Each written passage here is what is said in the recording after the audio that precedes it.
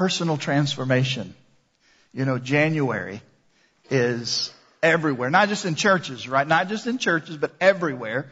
January is a time where we think about and talk about new year, new me. And I think that's appropriate. I said last week, I love setting goals, write them down, do that whole bit. But I want you to understand something, that there is a higher vision and a higher calling to the Christian life than just simply writing down some New Year's resolutions. I want to tell you this. If you've never heard this may terrify you. And if it is, that's okay, because the gospel can be terrifying sometimes. But I want you to know this. God wants to radically transform your life. I want you to know that. I want you to hear me this morning when I tell you that God loves you enough to invade your space, to invade your life, and through the power of the Spirit of God, He wants to transform you. We've been thinking about that all January. We've been thinking about what does that look like, and what does that mean, and how does that happen? And that's actually the question that we're answering today. How does personal transformation happen? What is my role? What's the Spirit of God's role? How does all of that work out? We're going to be thinking about that today. But before we do that, I just want to review that Thrive statement that we've been looking at. If you're a guest here today, we're glad that you're here. And when I say the word Thrive statement or the phrase Thrive statement, that may be confusing for you. But if you have your bulletin, I want you to just open it, if you would, and look at the bottom of the notes there. Here's what we've been looking at all month long, is this statement. And we have been asking ourselves to be honest with ourselves and with God. Can I actually say that statement? Can I actually say that I long for and participate in the transforming work of the Spirit inside all areas of my personal life? That's a big sentence. It's not just a long sentence, but it's packed with some important stuff. So we talked about the fact that for some of us, maybe our spiritual growth step is to just start longing for the work of God in our life. Maybe you're here today and the things of God are a little cold to you. And you would say, I don't long for God's work in my life. Maybe that's the step that you need to pray through today at the end of our service when we have prayer time. But as we think about it, there's other things than just longing for the work of the Spirit of God in our life. The Thrive statement says, I long for and participate in the work of the Spirit. And so maybe this season of life for you is the season where you take a step and you say, I'm going to focus on my spiritual life, on my spiritual growth. I want to partner with God as He transforms my life. If you have your bulletin, look at that last phrase in that Thrive statement. That's the sticky one. That's the one that might make us feel a little uncomfortable. In all areas of my personal life. Aren't we good at compartmentalizing everything? And so if there's 10 areas of our life, maybe we would say this morning, honest just before God, God's welcome in 9 areas. And that 10th one has the do not disturb sign on it. You know, when you go to the hotel and you've been up all late at night and you just want to sleep in a little bit and you take that little door hanger and say, please do not disturb. It says it's so nice, right? It's like, I'm resting, please do not enter, or whatever it says. It says it's so nice, but you know what it means? Don't bother me. That's what it means. And for some of us, we've got that door hanger hanging on the door of one of our compartments of life, and we're saying to God, oh, I love you, God, and I just love that you're involved in these 9 areas of my life, but this 10th one, let's just leave that door locked. And maybe this season of your life, the Spirit of God is speaking to your heart and saying to you, stop playing. Stop playing with this area. And that's what we're talking about in January. These past 3 weeks, we've been talking about personal transformation. And next week, we're going to be talking about corporate transformations. We talk about Vision Sunday. But here's what I want for us to consider today.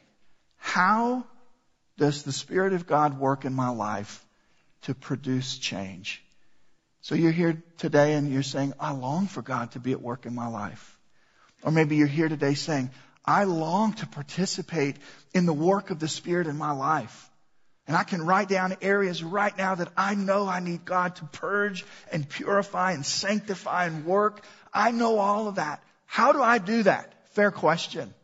Fair question to say, how does it work in my life? How does personal transformation happen? And to answer that question this morning, I want to invite you to open to the Gospel of John. Gospel of John, the 16th chapter this morning. If you're a guest today and you don't have a Bible, I invite you to steal mine. We have Bibles here for anybody who needs a copy. I know a lot of people like to use them digitally. You have them on your phone, and that's certainly appropriate. We welcome you to do that. But if you need a printed copy of God's Word, we believe the greatest investment we can make in your life is to invest the Word of God into your life. And so you'll find a Bible exactly like this back here on the bookshelf, and you're welcome to just pick one up and take it with you, or you can take mine. But we just want to make sure that you have a copy of the Word of God. John chapter 16, as you turn there, I would say to our first-time guests that if you have your bulletin, you'll see in the top left a way for you to register as a guest today. We don't ask you to stand up and introduce yourself. We try not to embarrass you or make you feel uncomfortable. But we do want to be efficient. We do want to be effective at making sure we know who's here as a guest today. And so inside of your bulletin on the top right-hand side, you'll see some instructions and some ways that you can register as a guest. I hope, I pray, I encourage you to make sure that you do that before you go today. But let's look at the Word of God together. So the question is, so we're talking about personal transformation. How does this happen? How does God make it happen? How can I get on the highway of personal transformation? What can I do Monday through Saturdays to make sure that my life is experiencing personal transformation? In other words, how do we get from the talking side of things to it actually happening in our life? We're going to be looking at Scripture this morning in John chapter 16, and I'm going to pick up in verse 7. Now, in verses 4, 5, and 6, Jesus is talking about going away. And he's talking about the fact that he's not going to be with his disciples much longer. And he says in verse 6, he says, "But because I've said these things to you, sorrow has filled your heart." Well, yeah. Jesus is telling his disciples, the people that have literally left everything to follow him, he's saying, I'm not going to be with you much longer. And so obviously sorrow has filled their heart. Try to imagine that if you just left everything to follow this Jesus fellow, this Jesus character, this Jesus teacher for years. Many people think it was at least 3 years. And then all of a sudden he sits you down and he says, listen, here's what I want you to know. I'm not going to be around much longer. Can you imagine how fast your heart would start beating? All the questions that would flood your brain. These disciples are thinking, are you kidding me? What are you talking about? You're not going to be here much longer. Now, we know the story because we have all the Gospels. But these disciples didn't know what was going to happen to them. And so they're saying, Jesus says, so your heart is troubled. Sorrow has filled your heart. They weren't able to sing the song that Joe is saying, I'm not worried. They were worried. What am I going to do with my life from now on? Jesus answers that question. He says, nevertheless, I tell you the truth. It's to your advantage that I go away. Now, before we finish reading, just stop there and try to think about how you would have emotionally responded to just that sentence. Jesus saying to you, it's better for you that I leave. I mean, if there's ever been a moment that the disciples must have been confused, it had to have been now. What do you mean it's better for me that you leave? He said, if I do not go away, the Helper will not come to you. But if I go, I will send him to you. And when he comes, he will convict the world concerning sin and righteousness and judgment, concerning sin because they do not believe in me, concerning righteousness because I go to the Father and you will see me no longer, concerning judgment because the ruler of this world is judged. And I still have many things to say to you, but you cannot bear them now. And when the Spirit of truth comes, he will guide you into all of the truth, for he will not speak on his own authority, but whatever he hears, he will speak. And he will declare to you the things that are to come. He will glorify me, for he will take what is mine and declare it to you. And all that the Father has is mine. And therefore I said that he will take what is mine and he will declare it to you. Lord, as we think about these verses, would you help us to yield to you? Lord, I confess to you in front of all of my brothers and sisters that there are seasons where I know it.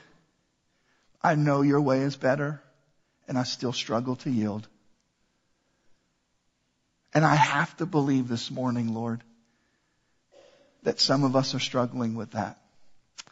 So I pray that we would have the courage to surrender to the accuracy and the truth and the power of your word. And that when we leave here, we won't be simply more educated, but we'll be more transformed. And that's our prayer. We pray it in the name of Jesus. Amen. So how does the Spirit of God produce personal transformation in our lives? In whatever area of life that you may discover needs to be personally transformed. It may be in the area of relationships. It may be in the area of direction and understanding what it is that God wants for your life. It may be in the area of finances. It may be in the area of addiction. It could be in all types of different areas.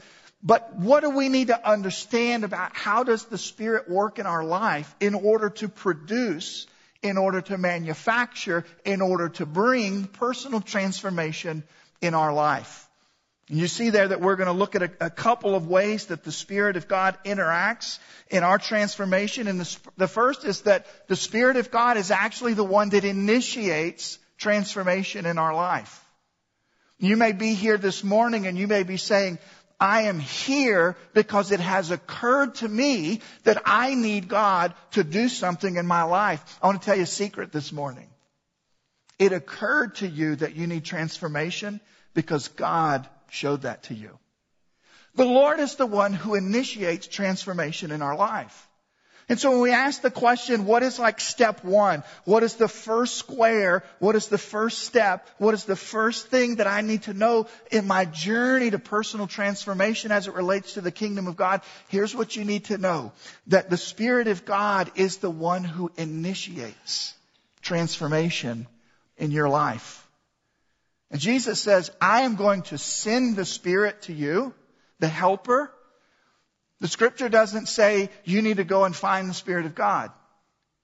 The Scripture doesn't say figure out how to get to the doorstep of heaven and knock on the door and say, hello, Lord, can you send the Spirit to us? We really need it. Jesus says, I will send the Spirit to you. And He, the Spirit, will begin to work in your life. It is the Spirit of God that initiates this work.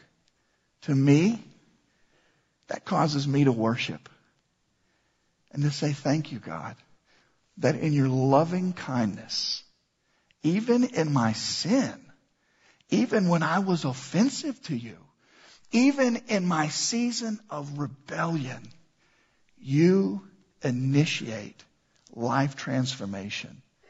Oh God, I don't deserve it. It is by your great mercy that you initiate transformation in my life. We looked at this scripture last week. If you're making notes, Philippians chapter 1. Paul writes to the church at Philippi and he says, I am convinced that he who began a good work in you is faithful and will continue it until the day of completion. That shows us that it is the Lord who initiates personal transformation. And it's important for us to understand because it demonstrates to us the value that God places on our life. We struggle with value, some of us. Some of us are here today and we struggle with self-worth. We struggle with value. We struggle with looking at ourselves through the lens of heaven, through the eyes of God. And if we were to look at our own lives, we would say, my life has very little value because of my past, or because of my current situation, or because of my current choices.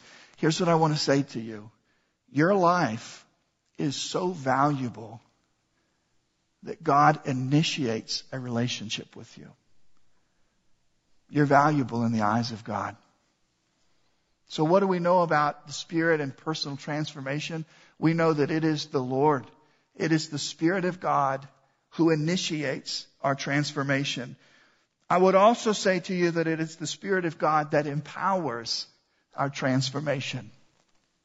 Here's what I mean by that. The Thrive statement says that I long for and participate in the work of the Spirit. So right now, I just want you to zero in on that participate in part. And I want you to realize something. That it is even the Spirit of God that empowers you to participate in your own personal transformation.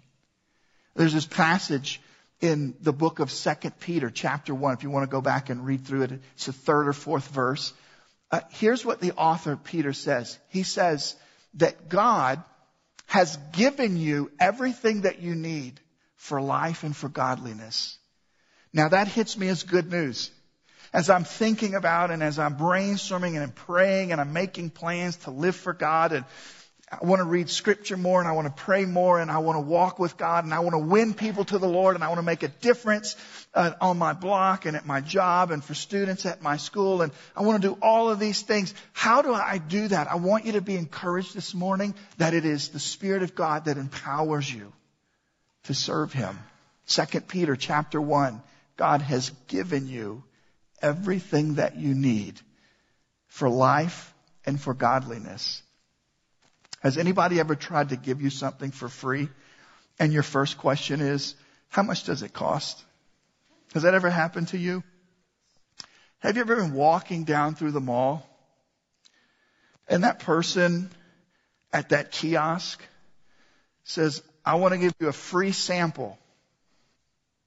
So one time, one of these people reached out to one of my kids and said, hey, I want to give you a free sample. And you know the first thing I thought? How much is this going to cost me? And we've trained ourselves to think, right? Free, or when we look in the scripture and it says something has been given to us, we have so, because of our culture, because of the way that we orient ourselves to the world, we have trained ourselves to think nothing's free, right? There's no free rides. There's no free lunches. We've taught ourselves to think that. So when we hear the scripture that God has given you everything that you need for holy living, we're just like pre-wired in our brains because of the culture that we live in to be skeptical of that. This is what Jesus is talking about when in John 16, when He says, it is good for me to go away so that I can send you the helper, so that the Spirit of God can empower you to serve me and to continue the work of my ministry. So the Spirit of God initiates transformation. The Spirit of God empowers transformation. And the Spirit of God guides transformation. It's not as though that God starts the transformation and then He says, well, okay, I got it started here. You take it from here and good luck with that. One time I decided I wanted to be a painter. And so I had a friend who was a professional painter. And I asked him, his name was Clyde, and I said, Clyde, would you help me to become a fantastic painter? And his response was, well, I'll help you become a painter. And so we got together, and he had his little paints out and all of that, and I don't know what to call it, like an easel up there, and what's the thing you paint on? What's that called? The canvas. Obviously, it didn't go far.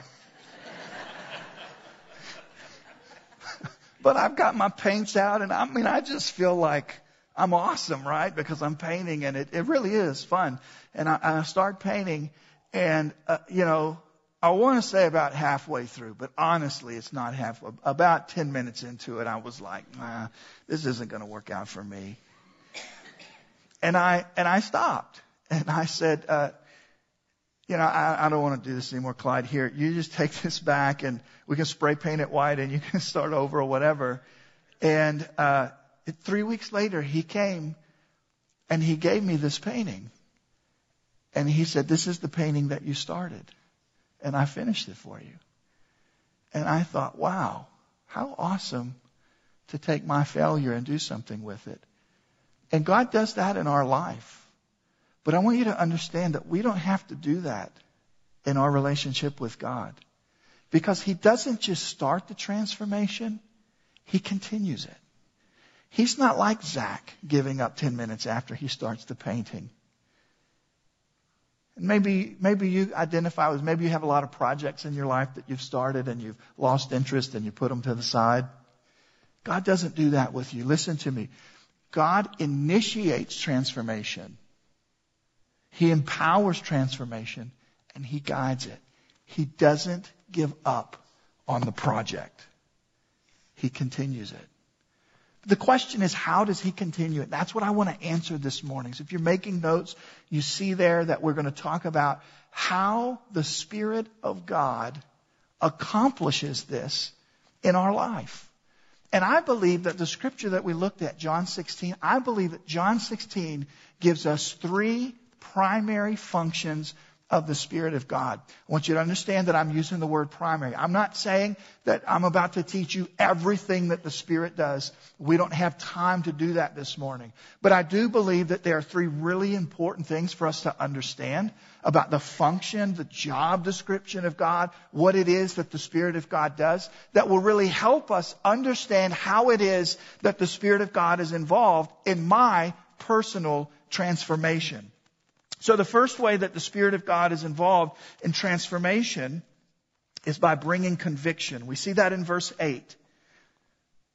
It says that when He comes, He will convict the world in a couple of different ways. Convict the world with sin, convict the world in righteousness, convict the world regarding judgment. But I want you to notice that He says that the Spirit of God will convict the world. You see, we have this myth that the Spirit of God only convicts non-believers to surrender their life to Jesus, to turn from their old ways, and to accept the forgiveness of Jesus and accept the lordship of Jesus and come into the kingdom of God and become a Christian, become a follower of Jesus. And we think that the only time the Spirit of God convicts anybody is when it is relating to convicting a person to surrender their life to Jesus and come into the kingdom of God. And I want you to understand that's a myth. Because the Spirit of God convicts followers of Jesus as well. And I will say to you this. The most courageous prayer you can pray is, "Oh Lord, will you convict me wherever I need to be convicted?" One of the primary functions of the Spirit of God is to bring conviction into our life. Not only for non-believers, although that is a really important aspect of the Spirit of God's work in the world, is to illuminate to non-believers the reality that they need to give their life to Jesus. But also believers to convict us. And I want to say a word about conviction because I think it's important for us to understand that conviction isn't only given to us through emotions. You know, a lot of times something will happen in your life. You'll do something or you'll say something or you'll think something, and the Lord will convict you and you will feel guilty about that. Ever happen to you? Yes? Okay. And we'll say, "Oh, I feel guilty about this. I need to turn." And you have that emotion of guilt or you have that emotion of shame. And it's the way that the Lord expresses to you that that's something that you need to repent from. Now understand, conviction and repentance are not the same thing. Conviction should produce repentance, but they're not the same thing.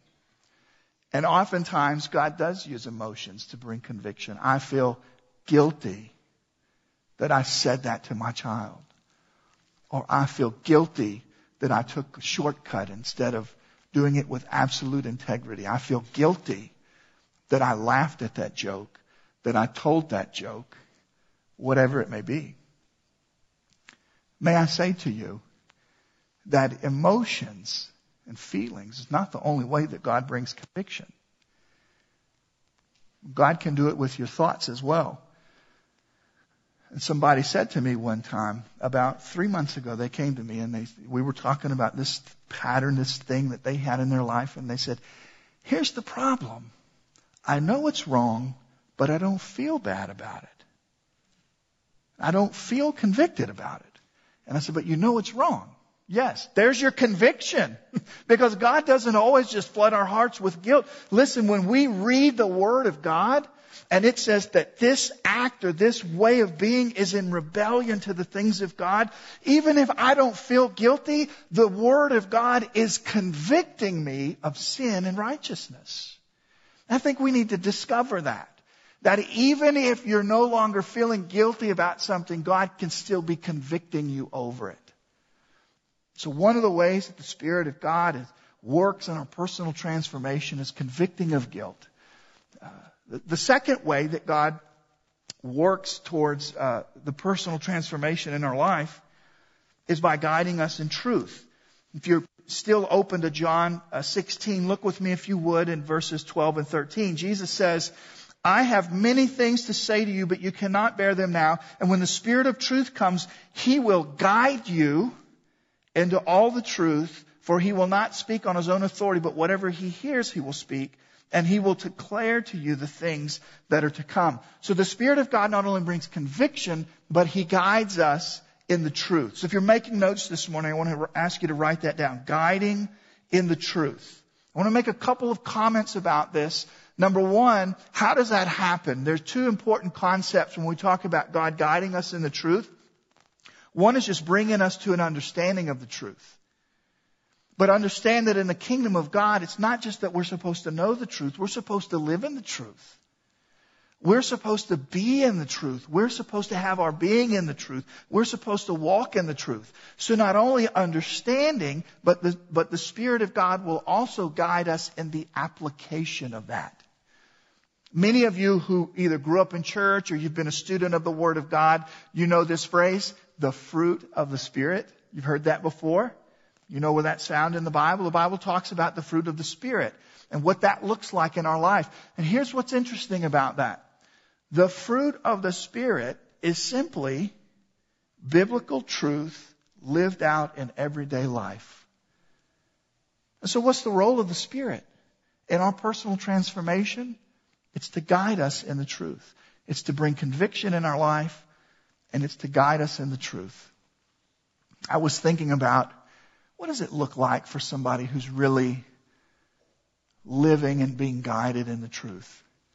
I want to share with you some characteristics in today's world of somebody who truly is being guided in the truth. I think these are important things for us to notice this morning or for us to think about. A life that is guided in the truth is submissive to God. I think that's important for us to understand. That a life that is guided in the truth is submissive to God, is often misunderstood in the world, or underappreciated in the world, or attacked in the world. But a life that is guided in the truth is submissive to God. It can be misunderstood in the world, but understand this, and here's why I share this with you. I want this for your life. A life that is guided in the truth is one that is a magnet to people who are seeking God. A magnet towards people who are seeking God.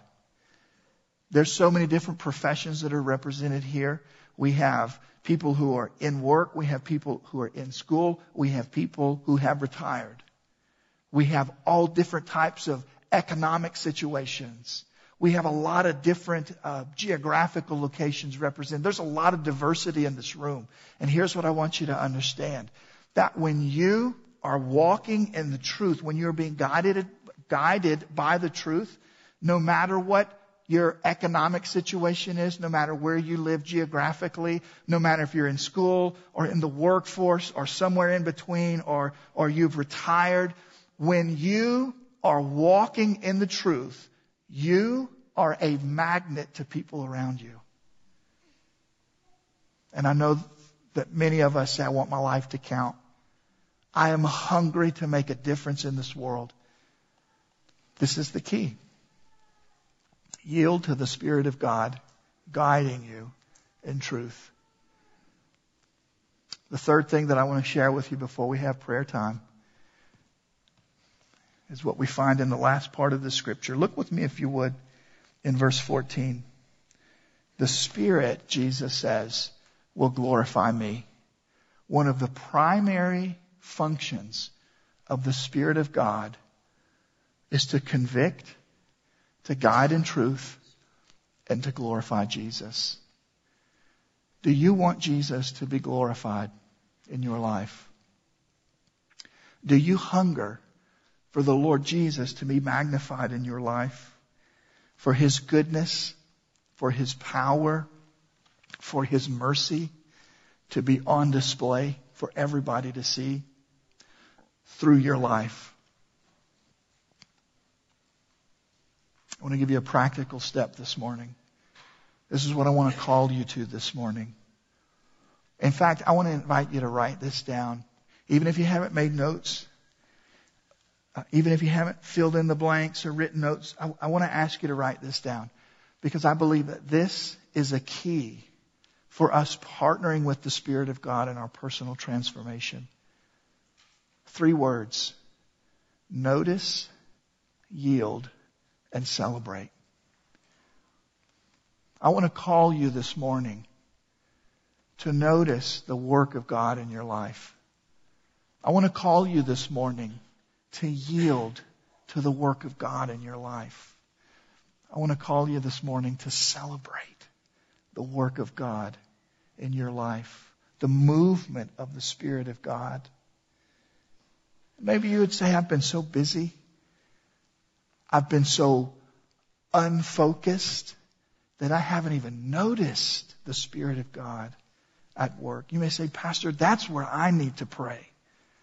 That I would just have these spiritual eyes opened and I can see the work of the Spirit in my life. Or maybe you can see the work of the Spirit in your life and you are fighting the Lord like you've never fought before. And you know that today is the day that you just need to release. And say, you know what, Lord, I'm going to trust you. You're working in my life and I want to yield to that. I want to participate in that. Or maybe you're doing that. And we would say, praise God. Maybe your response this morning is to just celebrate that you have a king who sits on the throne and isn't finished with you and hasn't given up on you. And even in the moments where you have exhausted yourself, you haven't exhausted the hand of God. And you may just need to say, thank you, God, that you never give up on me. Maybe today is a day for you to celebrate. And here's what we're going to do this morning to close. You know that we almost always have a time of prayer at the end, and we're going to do that again. But it's going to be a little bit different. I'm going to ask the elders to come forward. And I'm going to invite you to come this morning and allow one of our elders to pray for you in any of these areas, whether it be in noticing the work of the Spirit in your life, or whether it be yielding to the work of the Spirit in your life, or maybe you just want to come forward and say to one of our elders, I just want you to celebrate with me because I'm praising God that God is at work in my life. And so our elders are going to be standing up here and I'm going to pray. We'll stand up, I'll pray. And then once I've prayed, I just invite you to come forward and let our elders pray over you. Would you stand with me? Would you stand and bow with me? And as you bow, consider this morning, are you out of focus? Do you need prayer this morning that you would have eyes to see the Spirit at work in your life?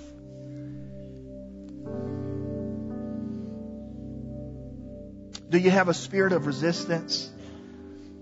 And do you want one of our elders just to pray over you this morning for a heart that is submissive to the things of God? Or do you need to just come forward and say, thanks be to God, He is still working in my life. Father, as we open the altar for prayer, we're thankful that you are a God who's living. You're a God who is dialed in. You're a God who is committed to our transformation. You're a God who can. And you're a God who does. And so as people come forward, Lord, as our elders pray, we thank you for an incredible word that you've given us from John 16. We pray in Jesus' name. Amen.